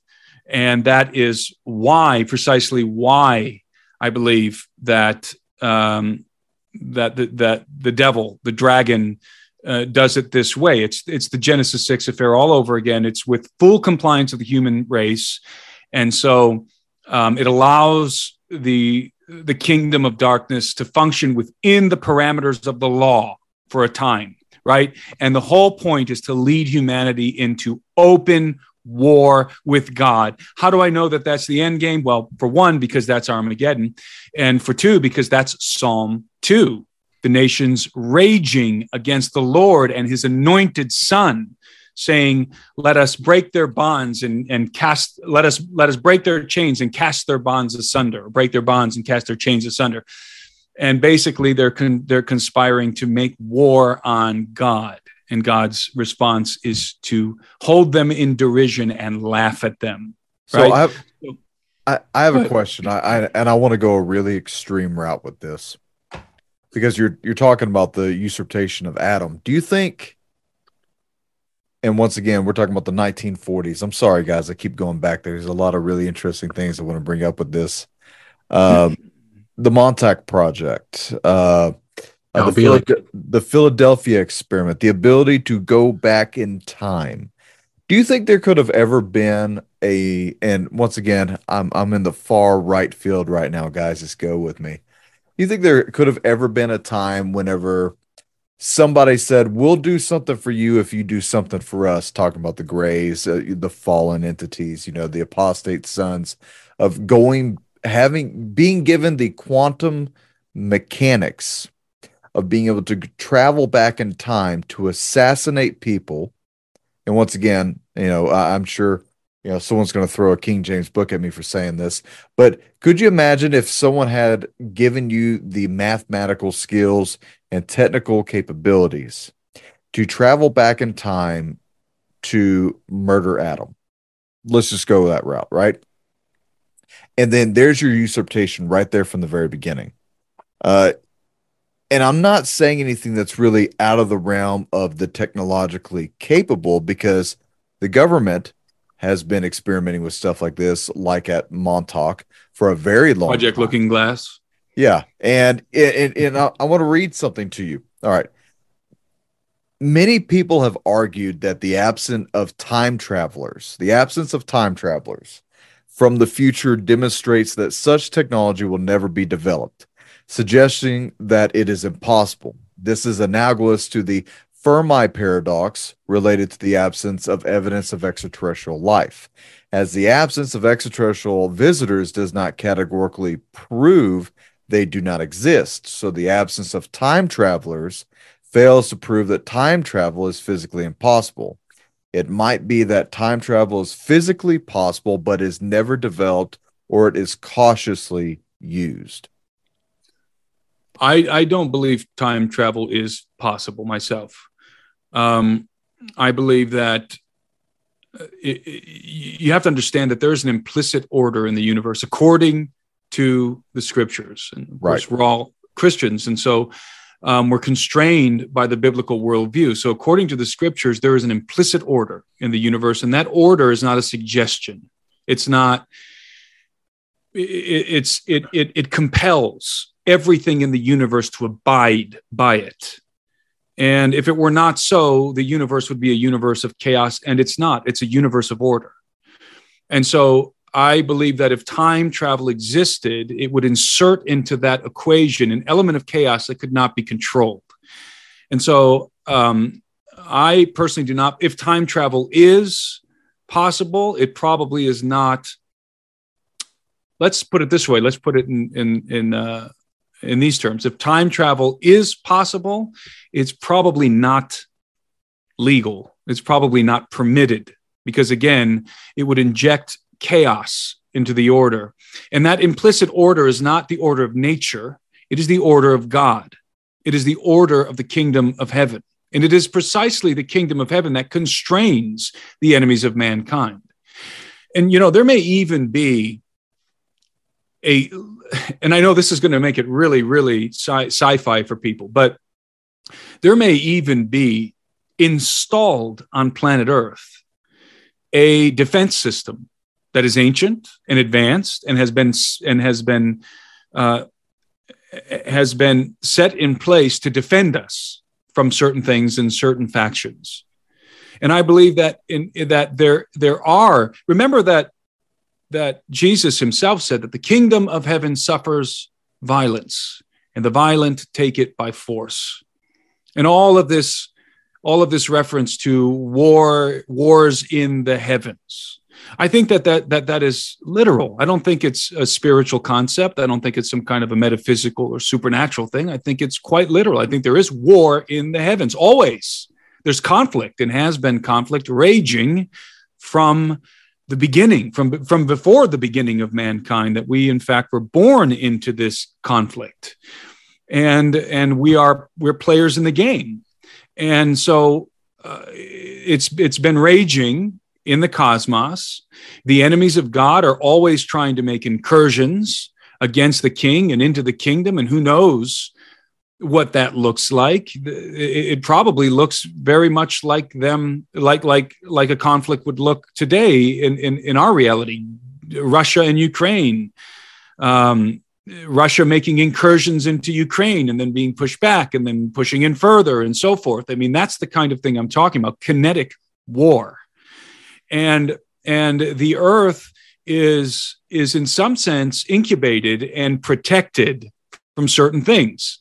Not just protected on some spiritual level, but actually, literally, technologically protected. And And that protection is it's a mechanism that maybe now we're only just beginning to understand, that when we talk about the kingdom of heaven and when we think about these biblical concepts, that the ancients who had no concept of technological flight, mechanized flight, for example, couldn't even conceive of these things. Of course, granted, the Vimanas and so forth, and in the Vedas and in the ancient Indians were obviously thinking about these things. So maybe there were some parts of humanity that had stories from the world before the flood where they maintained these concepts of flying craft and kinetic war, which is exactly what's being portrayed with the Vimanas if you look into it. The point is that this war is probably raging all around us, and we have not been able to perceive it in the past. But now, is it opening up now, though, Tim? Aren't the realms intersecting? No, I don't know about intersecting realms, but I do know this: we now have technology to be able to perceive things that we could not perceive before. After all, when you think about perception and technology, and again, I write about this in my book, think about the microbial world. This was an entire world that existed around us, the microbial world, which for centuries, for thousands of years, we could not perceive this world. We had living things on our skin, in our bodies, all over the place that we could not see. And this microbial world was not imperceivable to us because it was spiritual or because it was dimensional. It was imperceivable to us because we did not have the technological capability to see it. And it was the advent of the invention of the microscope that allowed us finally to see microbes. And so suddenly something that was invisible to us, but was always with us, we could now see microbes. We saw these tiny biological creatures that were living on our skin, that were living in the environment. And in fact, not only were they living in the environment, they are a crucial element of the environment, good and bad. These are the things that were causing plague and all kinds of things that we were once attributing to demons and to foul air and, to all kinds of climate change, speculative, medieval superstitious stuff, right? Yeah. But once we invented the microscope, a piece of technology, we could see the microbes. So I submit to you guys, that rather than a veil, some kind of a supernatural veil being thinned, I think that our technology is allowing us to perceive more and more of the physical reality around us. Now, there are, I think, more than the three spatial dimensions and the one of time. I think I subscribe to string theory. I think string theory is probably true, and there are 10 dimensions to physical reality, plus the dimension of time. But that doesn't mean that these are separate worlds that are divided by some kind of a supernatural veil. These are parts of the world that we already inhabit that we simply cannot yet perceive. But you know what?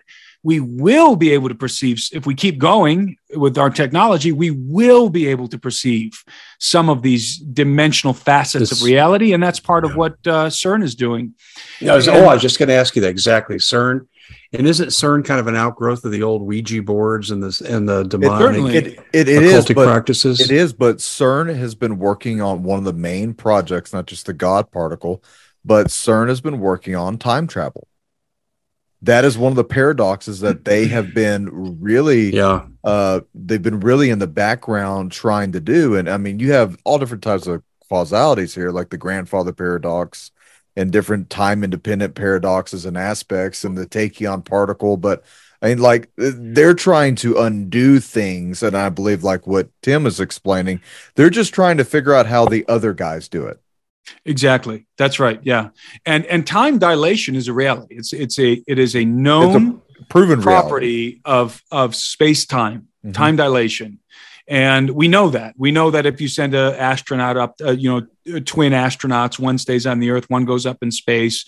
When they come back together, they're going to be biologically different in terms of their age. Now, it's going to be very slight difference, but they're going to be biologically different ages, even though they were exactly the same age before the one was sent up into space. We know that. That is a settled fact. So you can manipulate time in certain ways.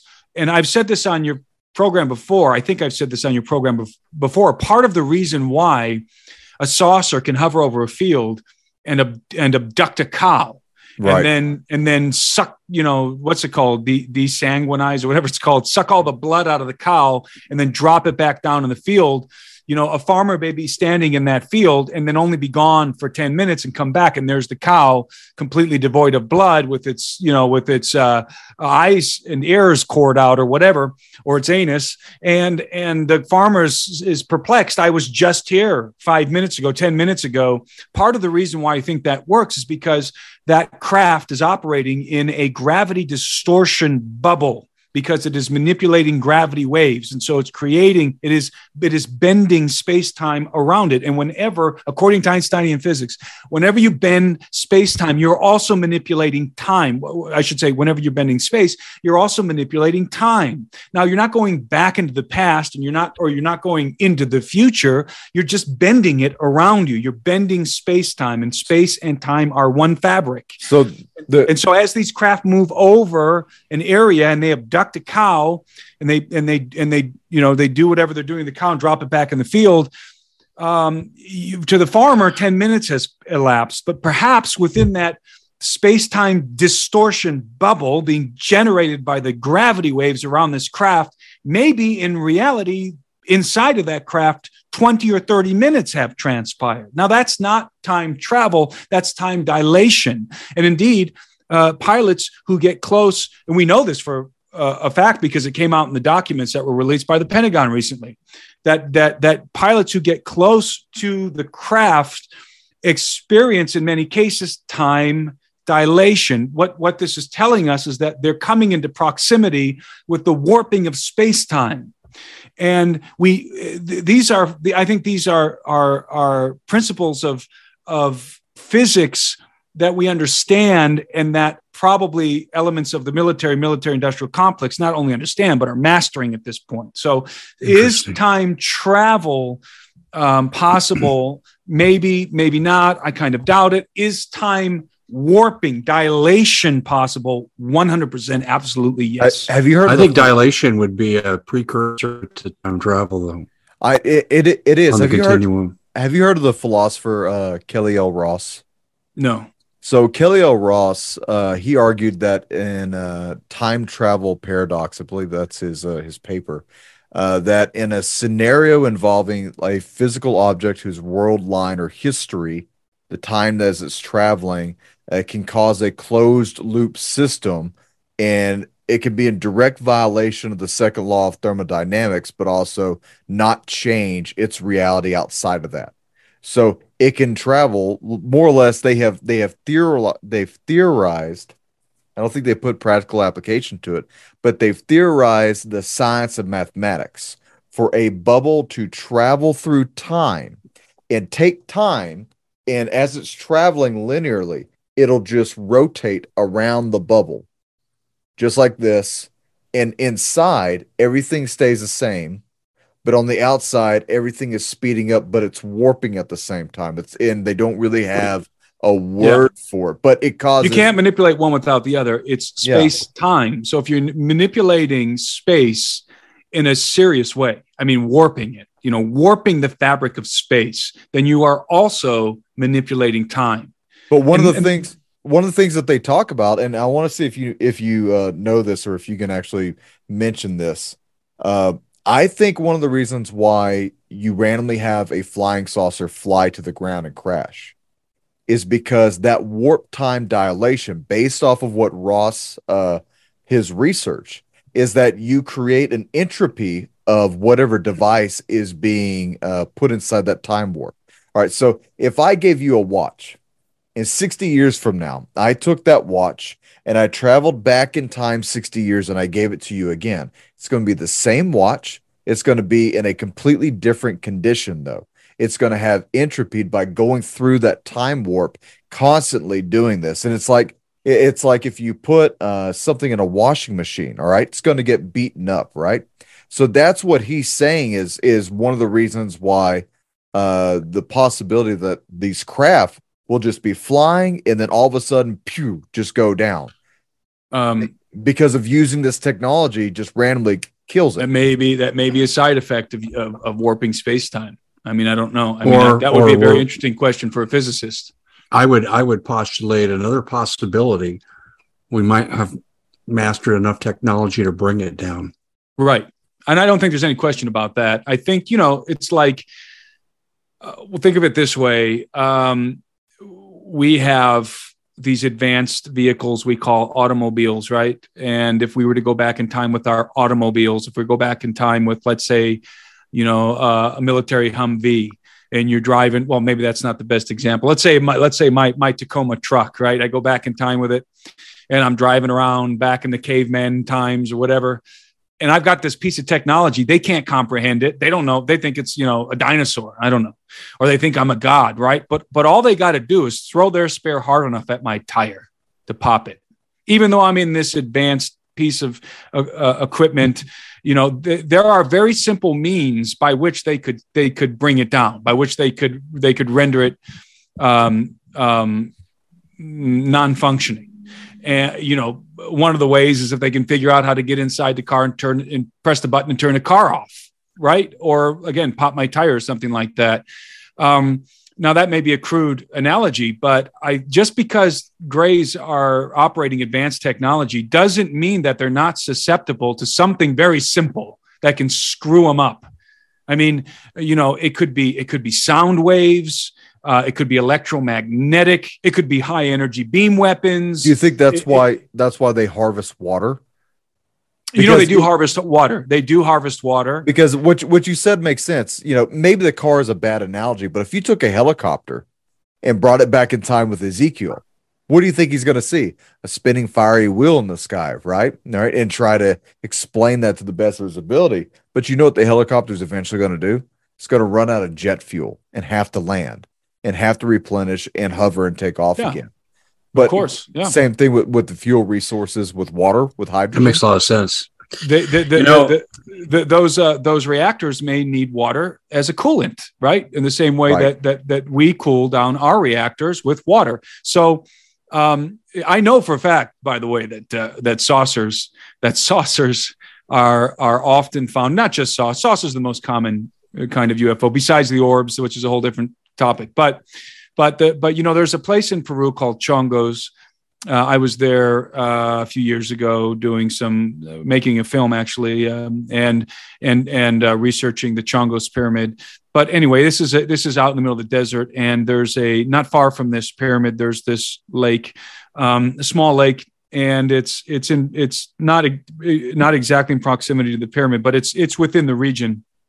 And we were actually looking for gold. We were looking for treasure in this lake based on some legends, Incan legends. And we were going to dive in this lake and stuff. And all of the locals kept telling us this story about this lake. And in fact, Chase and L.A. Marsuli on a previous trip had heard this from the mayor of the town within which this lake was located, the vicinity of this jurisdiction of this mayor.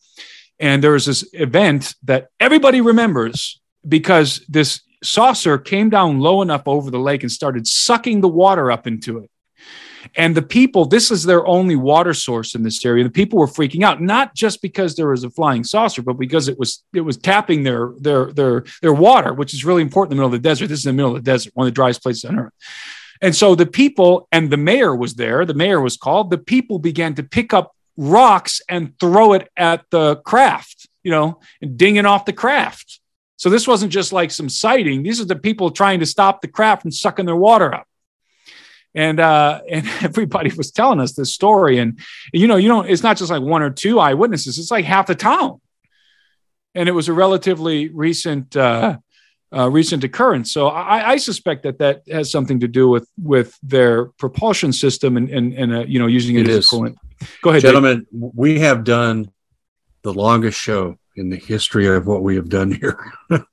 And at some point we have to stop it, but we've kind of stopped at a point that it would be a whole nother show. But I want to talk about, because we've touched on this now with technology.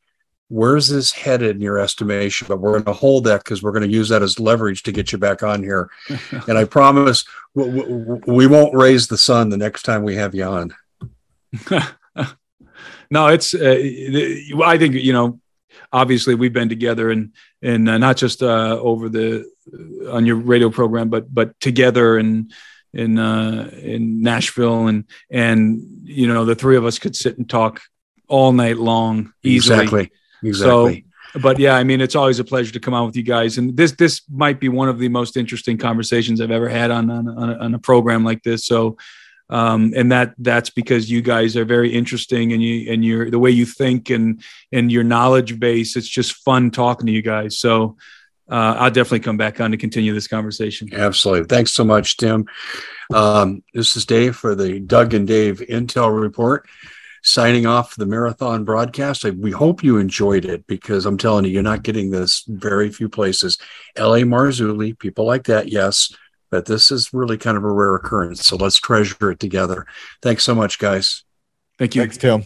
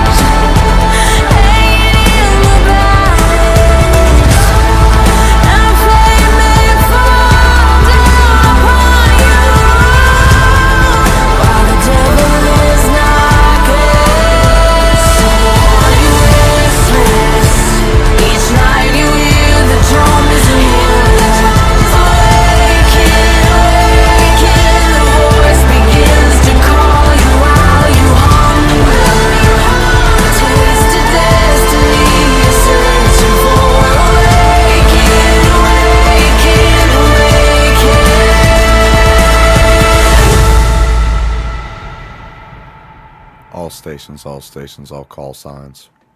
Prepare for transmission. This is Wrecker Actual.